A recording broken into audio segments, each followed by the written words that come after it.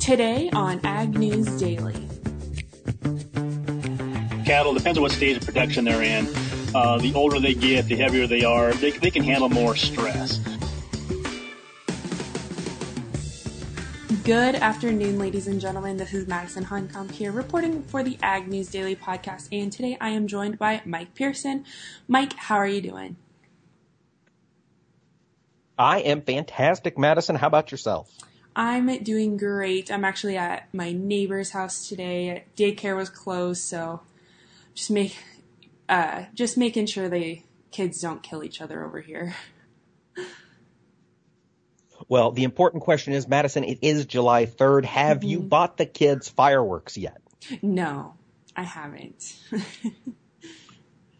That's more You need to get those little guys something to explode. Yeah, that's more of my dad's thing. He likes to get every kid we know anything that will annoy their parents, so I think I'll leave that up to him. I think that's just good practice, frankly. I mean, especially if they're other people's kids, that's the way you want to be. Oh, yes, definitely. That's definitely my parents' motto, and they've already warned me about it for when I have kids, so. Wonderful. You know, get them started young, load them up on Busch Light and fireworks, and send them home. Yeah, I guarantee you won't be asked back to babysit. Oh, probably not. Well, speaking of the 4th of July, that is coming up tomorrow, the celebration of America's Independence Day. Sorry, Canadian friends, we know you had Canada Day here a little bit ago, but escaped our notice. But we are definitely celebrating the 4th. There will be no podcast tomorrow because we will be busy trying to blow off our own digits with fireworks. But Madison, what do you got planned for the 4th of July? Honestly, I think I'm going to be going over. One of my friends just bought a house, and they're retiling tomorrow, actually. That's like their plan. So I think I'm going to go help over there and then go watch some fireworks tomorrow night. Fantastic. Are you going to grill any meats? Oh, definitely, probably. They just got a new grill, so, we have to get that out, obviously. Absolutely. You got to christen the grill. That's the way to do it. Exactly. Throw some steaks on there, season her up just right. Definitely. What about you, Mike? What are your plans? Very similar, minus the tiling. I do not plan on doing any housework tomorrow. Tomorrow is a day of reflection. I will read the Declaration, probably, and then begin blowing stuff up. Oh, of course. That's the way how you're supposed to celebrate the 4th of July. Absolutely. Listeners, let us know what you've got planned. Find us on Facebook and Twitter. Search for Ag News Daily. Let us know what your plan entails. I've already seen some great tweets this morning of truck beds literally full of beer and fireworks. I imagine there are many of our listeners who have very similar things planned. Let us know how it goes. We got the day off. Know a lot of you are going to have to be working, keeping the old livestock fed or, the wheels of commerce in motion. For that, we appreciate it. Mm-hmm. And let us know what you're up to. Find us on Facebook or on Twitter or on Insta. Can they write to us on Instagram? Yeah. Madison, I've never used it. Yeah. This is all yours. So people can actually tag us in their photos of anything they're doing for the 4th. If they're out feeding livestock in the field, whatever. Let us know what you're doing. We can repost it and tag you, give you a little bit of a shout out. We just really want to see, how you guys are spending your 4th and really just how you've been contributing to the industry.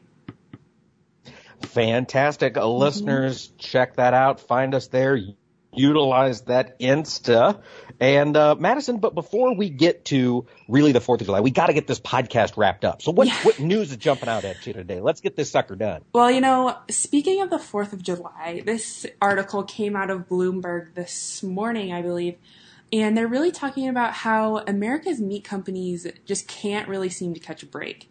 With the cost of feed rising with the weather, but also because of cold, just kind of chilly weathers that not right now, but what we had earlier in the season, as well as the rain, it kind of pushed grilling season back. And those meat packers really haven't seen the same types of, sales that they normally do, especially around this month, and especially around the 4th of July, because that is a huge, day for grilling, but they just really haven't seen it. And they really touch on how much the weather has really delayed this grilling season, as well as pushing prices down amid just with meat production in general. Yeah, that's true. We've talked to a lot of our analysts about the delay in grilling season with the wetness and the cold weather and what that's done to demand. However, we do continue to see very, very strong kill paces, at least at beef plants. And listeners, I'm not as up to date on the hog kill as I should be, but I believe they have also been running very, very strong and exports have been good. So we are still seeing demand out there, but yeah, it's just not where we need it to be to get prices to move. And Madison, you touched on higher feed prices. Listeners, if any of you were watching the market today, we did see corn and beans and wheat all take a major jump higher today. And we definitely felt that in the feeder cattle market, which we'll get to in just a little bit. But Madison, I think you hit the nail on the head. This has been a struggle for meat producers for sure. Yeah, definitely. And I don't think a lot of people have really kind of noticed the impact it has had on meat producers, especially with the weather, because that has what they've touched on the most. It's mostly been affecting planting, but, when it affects planting, it affects everything else down the line. Yes, it does. So, folks, get out there, support the American meat producers, whether hog, poultry, chicken, pork, fish, whatever. I guess poultry and chicken are synonymous. But whatever it is, get out there, eat meat. If you got to eat fake meat, some kind of pea protein burger, go for it. We need to support the American pea growers as well. I think that's fantastic. But, you know it isn't real meat. It's not as good. You just won't be supporting. Right. Yeah. Right. And, frankly, I am not going to invite you to my barbecue if that's all you want to eat. You're not welcome. Bless your heart. If you want to eat a vegan imitation meat product, I think that's fantastic. You have every right to do so, but not in my house. Definitely. Well, what's sticking out for you, Mike? Well, the big news was confirmation from White House economic advisor Larry Kudlow that the trade talks between the U.S. and China are going to resume in earnest next week. Apparently, both the U.S. and China have been in phone conversation, getting things sort of prepped. They're kind of planning for the plan to plan the summit, but they do say that these things are going to get underway very, very quickly. Now, I've got to put a caveat in here. Of course, with all of these discussions with China, we have not always been delivered as promised. And so Larry Kudlow came out this morning and he said these talks are going to start next week. And then a little bit later, he kind of pulled back a bit and said they're going to start soon. So hopefully it's next week. That seemed very confident when he said that this morning. But, at least it'll be soon. At the very least, we're having phone conversations with the trade counterparts in China. Maybe we're going to get the ball rolling on something here sooner rather than later. So, Madison, we'll just have to keep our eyes out and see what happens as we get through this holiday weekend. Yes, we definitely will. And speaking of trade, Mike, an article came out today with the USMCA agreement, and really time is running out. They really touched on how, there are 12 legislative days left before the long August recess for Congress. And they're really saying, if ratifying this bill doesn't happen this year, it might not happen. Because it is going to be even harder to ratify the trade pact in 2020. Ugh, right, then we're in an election year. Yeah. And that just always a creates mess. struggles. Yeah, definitely. Oh, boy. Okay, so the clock is really running on USMCA, at least for the American side of the legislation. Yeah, and I was kind of surprised by this because I know Speaker Nancy Pelosi did kind of touch on, I think it was a couple weeks ago maybe, that she did want to see it passed. She just wanted to see it passed correctly. And I think what's really going to put a setback for the USMCA agreement is, the Trump administration pushing Congress to ratify it, and Congress, or the House specifically, might just kind of take their time. even. Right. Yeah. It's kind of a way to just stick it to the president, in a sense. Yeah, I think that's kind of what they're doing a little bit with this, but. Absolutely. Politicians will play politics. It's what they do. They definitely will. But we have some politics that can have interesting impacts on the economy. And we saw part of that earlier today. U.S. stocks on Wednesday here, just heading into the 4th of July holiday, all major indexes closed at record highs. Basically, the trade is anticipating that we are going to see the Federal Reserve put into place some interest rate cuts as we get throughout the year. Plus, there continues to be fairly decent demand. The trade deficit from the U.S. hit a 5-month high. And remember, when we talk about the trade deficit, a lot of times it gets construed as something negative, like we're losing dollars. And we are. We're losing dollars, but we're getting goods in return, stuff that we want. It's a sign of a relatively strong consumer class, which is what drives so much of the U.S. economy. So that was good news. The S&P 500 was up 22 points. The Dow was up 179 points, and NASDAQ was up 61 points. And it's worth noting that the S&P finished today at 2,995.8 points, almost close to Dow 3000, which is just fun. Round numbers are always kind of fun, Madison, and maybe this is one of those things that helped spur some bidding in the live cattle complex, which we'll get to when we get to the markets in just a second. Yes, definitely.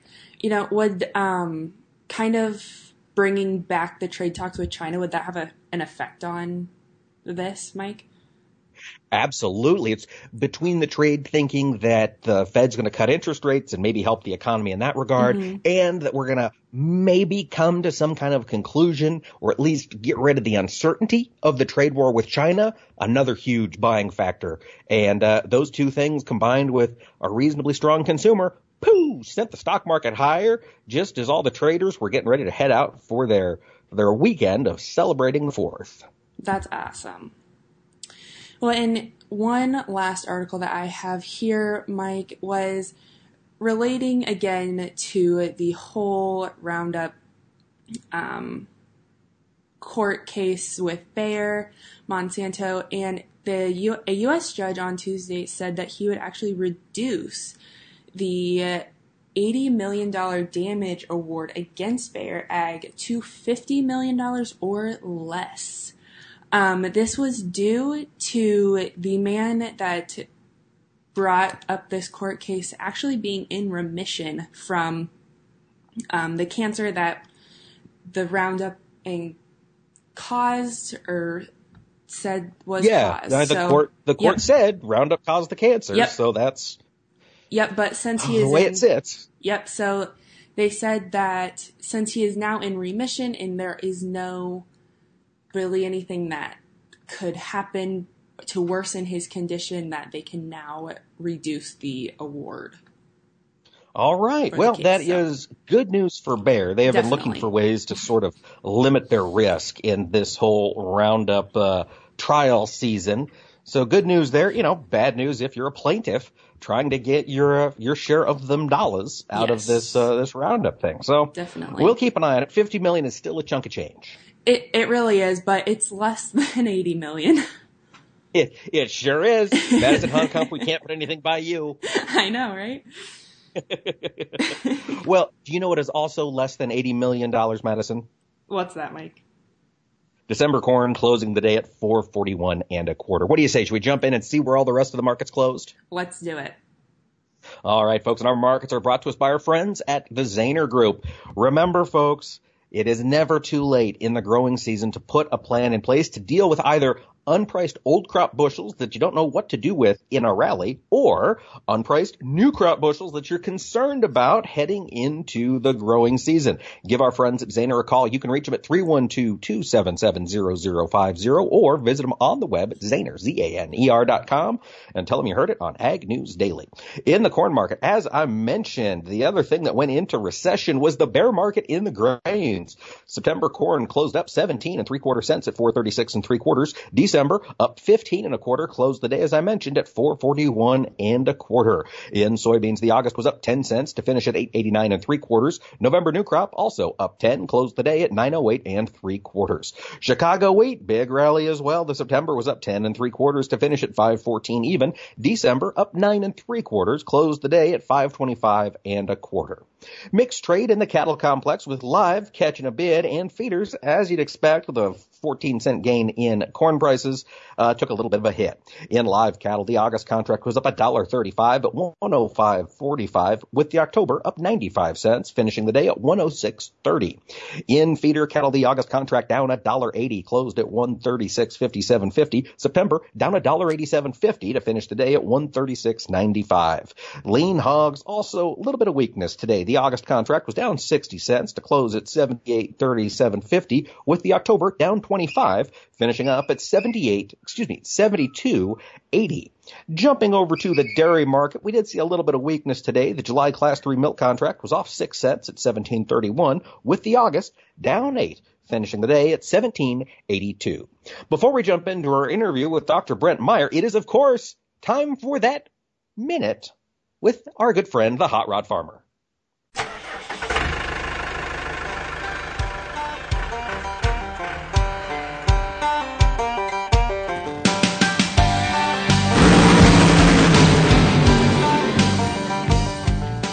Welcome to the Hot Rod Farmer Minute. I am Ray Bohax from the Farm Machinery Digest website and the Idle Chatter podcast found on the Global Ag Network. In the vernacular of engines, the timing cover, oil pan, and valve covers are identified as sheet metal. In agriculture, the definition is expanded to include any light-grade metal enclosure that contains a liquid or lubricant. Often sheet metal parts are hard to seal. Most applications use a gasket between the cover and the main component. A major frustration is a persistent leak even after the gasket has been changed. By employing the following measures, it will be fixed right the first time. If the leak site is very hard to access, try Permatex Spray Sealant Leak Repair. It is an excellent product.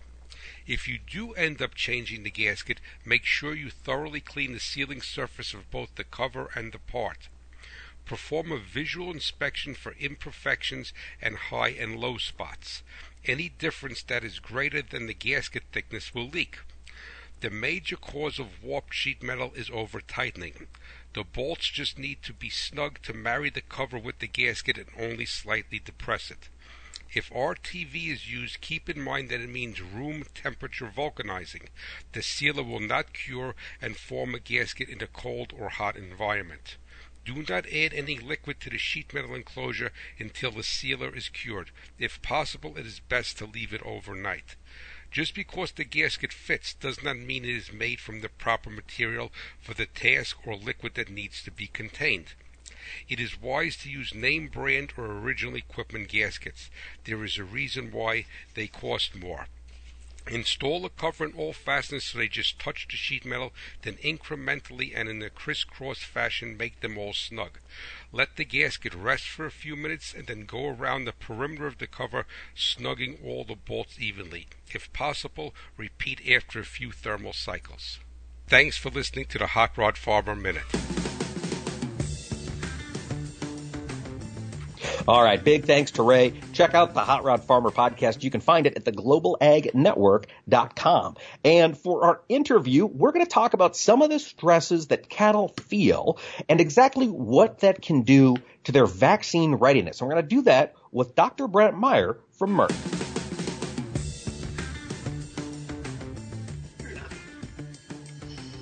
Well, folks, I'm up here at Iowa State University in Ames, Iowa, at the NCBA Stockmanship and Stewardship Clinic. We're talking to a lot of experts in the fields today, and we are going to begin by talking to Dr. Brent Meyer. And, Brent, tell us a little bit about yourself. What do you do?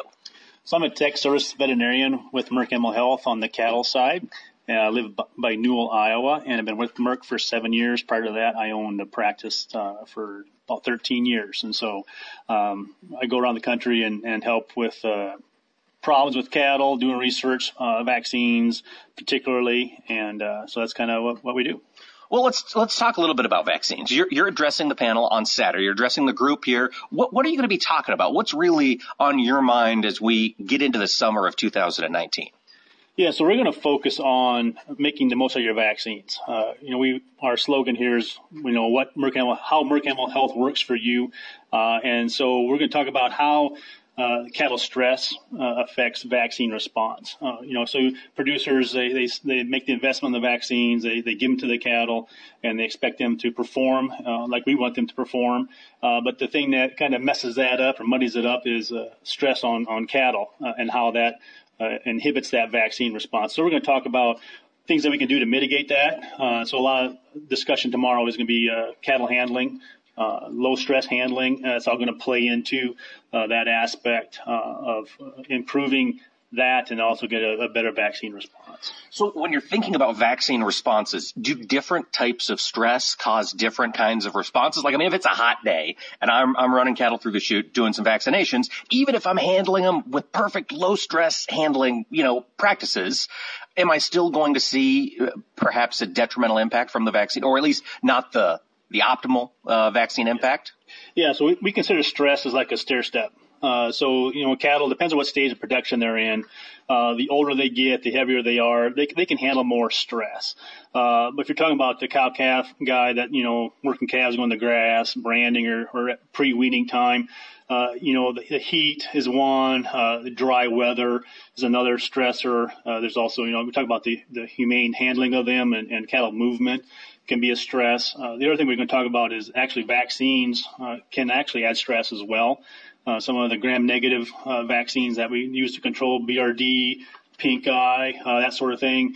If we're not managing that correctly on these calves, we can actually add another stair step to that stress scale. And so I just look at it as a stair step. So if we can do as producers to limit some of those steps, we should help our vaccines perform better. So no, I'd never considered the idea that vaccines could cause stress in themselves. I always think about, just the handling aspect of it. What kind of responses should we be looking for? What kind of stress gets put on cattle utilizing some vaccines? Yes, we've all heard the adage of cattle are sweating. That's kind of an older term. But you visually see after vaccine that the calves are slow, maybe dumpy, back off feed. Not necessarily sick, but you can see, visually there's something wrong with those cattle. And it typically goes back to, the endotoxin load or, like I said, the gram-negative part of those vaccines. That endotoxin can affect that immune system. That calf goes into a little bit of stress or call it a sweat. And if it's excessive, we can get a poor immune response to other parts of the vaccine as well. And so, as Merck goes, we put a lot of research into mitigating that stress load in the vaccine before we get it to the cattle. And we're pretty confident in that. And so it actually allows more flexibility to, if we need to give more of those gram negatives, like add a pink eye or something, we have more safety, I would say, with our portfolio with those calves. Gotcha. Now, as we sit here, of course, you spend a lot of time in the trenches working with producers, working with different vaccines. What, in your mind, is one of the tools that the producers, a newer tool that producers really need to consider putting in their toolbox this year? I would say a lot of research has gone to intranasal vaccinations, just bypassing that systemic part. If we can get that vaccine just in the nasal mucosa, it's a quick uptake. Typically, it's a low endotoxin load in those products. That's a lot of flexibility. We get protection, obviously, but a lot of flexibility on those calves if we need to add more products. And we also aren't going to cause that stress load on those calves. So that'd be a big thing to look at as a flexibility on a vaccine program. Fascinating. Now, what else is new coming out of Merck this year or in the past 18 months or so? You guys are always coming up with cool stuff. What are you excited about here? A lot of things. If you look at Merck as a company, we have a lot of stuff in the pipeline coming out. One that's been doing really well, the once PMHIN, that's intranasal vaccine for pneumonia.